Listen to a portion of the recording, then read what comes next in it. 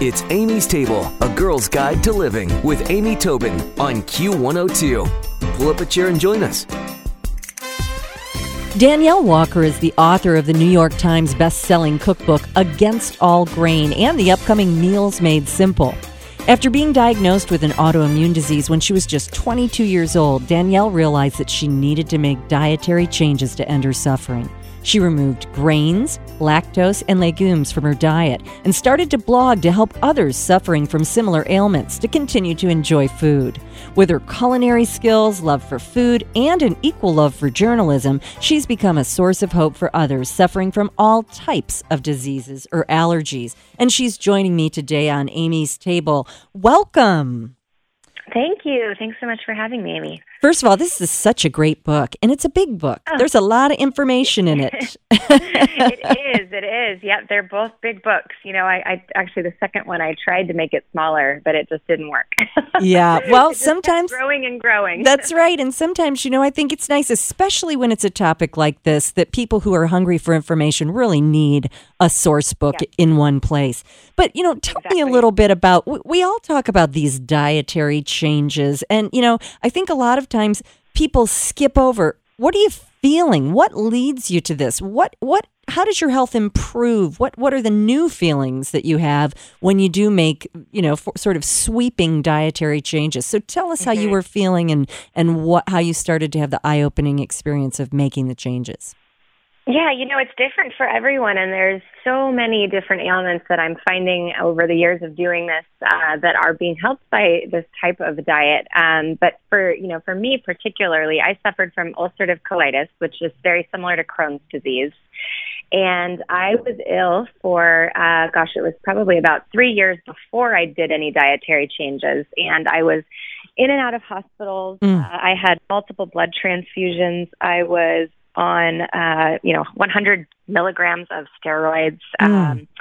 I was on all sorts of different medications, and they wanted to do an immunosuppressant drug, and they wanted to possibly do surgery. And so I was very sick. I wasn't absorbing nutrients, so I was about 20 pounds underweight, which then, led to all sorts of other things. I had kind of an early onset arthritis that was happening in my bones from being so underweight and not, having the nutrients in my body that I needed, and wasn't sleeping, and just a whole slew of things. Oh, yeah. So, not a good quality of life. No, not at all. Not at all. And unrelated to that, I also had migraines since I was young, since I was kind of, a preteen, and they happened a few times a month and were very, very bad. And I think, I've definitely had them since, but not nearly as frequently since cutting that out. And, because I'm out there with this, and I do have a blog, and I'm out on social media, I get lots and lots of people coming to share their success stories with me. And of course I have the folks that do struggle with the IBD, with the Crohn's and celiac and colitis, but I have, people coming to me that have been on insulin for their whole life that are able to decrease it. I have people coming to me that have been on all sorts of different medications, and that are able to start decreasing those or go off of them completely. Wow. People tell me that they're just aches and pains and their joints have gone away because of the inflammation that's decreased by eating this way. And again, migraines and headaches, and just a vast majority of things that I think that people, think that are normal sometimes. People right. that just wake up with pains every day, they kind of just think, okay, this is the rest of my life, and that's kind of what I had felt too with my disease. I was like, okay, this disease is incurable. This is just going to be the rest of my life. And I was kind of ready to resign myself to that until I had started reading about cutting out these things from my diet. And then I, realized that, no, this is not normal life. And I really can actually live, healthy and feel good and live a normal life. So when you first made the switch, did you go all in of eliminating all these, or did you tiptoe in? I tiptoed in, and then I tiptoed back out, and then I tiptoed back in. Yeah. I talk about it in my new book, Meals Made Simple. It's a very tough decision to make. It's, mentally very tough, even when you're struggling with a disease, and you know that it could potentially help you.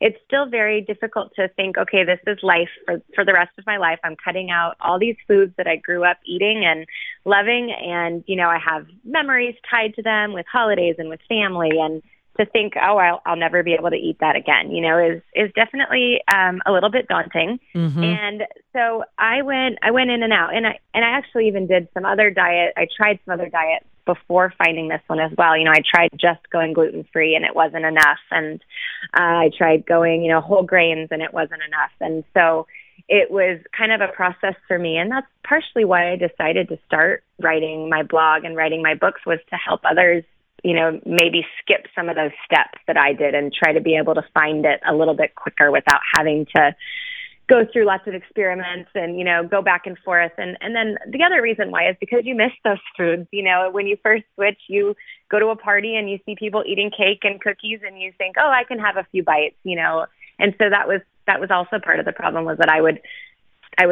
quote unquote cheat, which I don't like to use that word because this is the lifestyle. But, and so that's why I started creating those items. I started creating things like pies and cakes and cookies, but with these alternative flours and these alternative ingredients, so that I wouldn't fall, off the wagon when I was somewhere else, which would ultimately make me sick the next day. And that other people could enjoy those foods. And that helps people kind of commit. And that's the one thing I do tell people, if it's my one regret is that I didn't jump in head first, and that I didn't just commit 100%, but, we all have to kind of find our way there in our own way. And for me, I was very, very sick when my son, who's now 4, was 9 months old. And I was in the hospital for a couple of weeks. I was bedridden for almost 3 months. And that was about the time that I said, okay, I can't do this anymore. Right. I've got this little guy that's depending on me, and I need to commit to this diet 100%. And not look back, because I can't be sick like this again. And I have not been in the hospital since, actually. Since wow, that point. Wow. That's impressive. So well, it's about 3 years. Yeah, it's funny because I think that I have a friend who has celiac disease, and she's like, I'll tell you what, I there's no temptation because I don't want to feel the way I feel. And it's interesting. So I do not believe that I have any physical condition that I need to remove any of these items from my diet. Sure. But I do wonder how many little titchy things happen in the way that I feel every day, day in, day out, that I would be if I jumped head in, how I would feel, And I imagine for most of us, is since inflammation rears its ugly head in one way or another, that almost anybody benefits. Would you agree? Yeah. I agree. I do. I agree. I people ask me constantly, because this, grain-free is really kind of starting to take off, and paleo is even starting to get, more and more popular.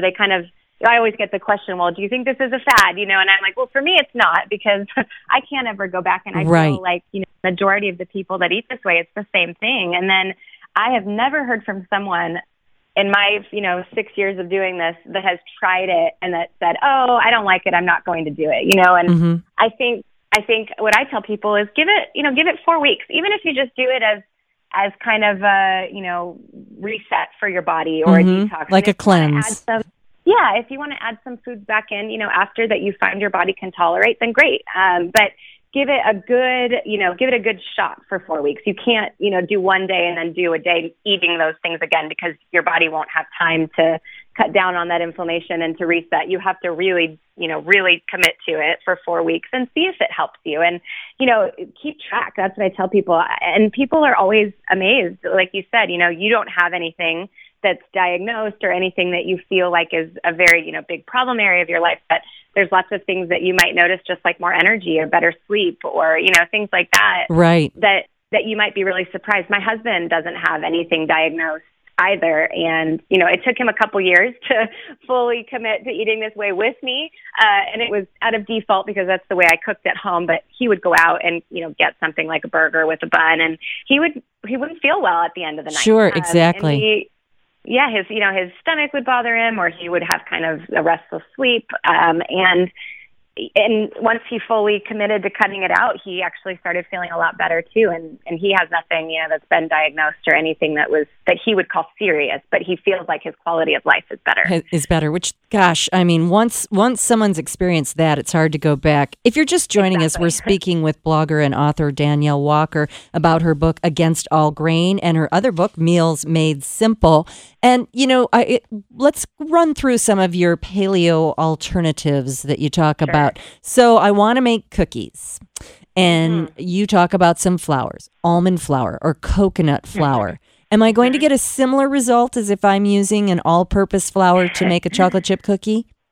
That is a great question. There's definitely some sacrifices in the textures.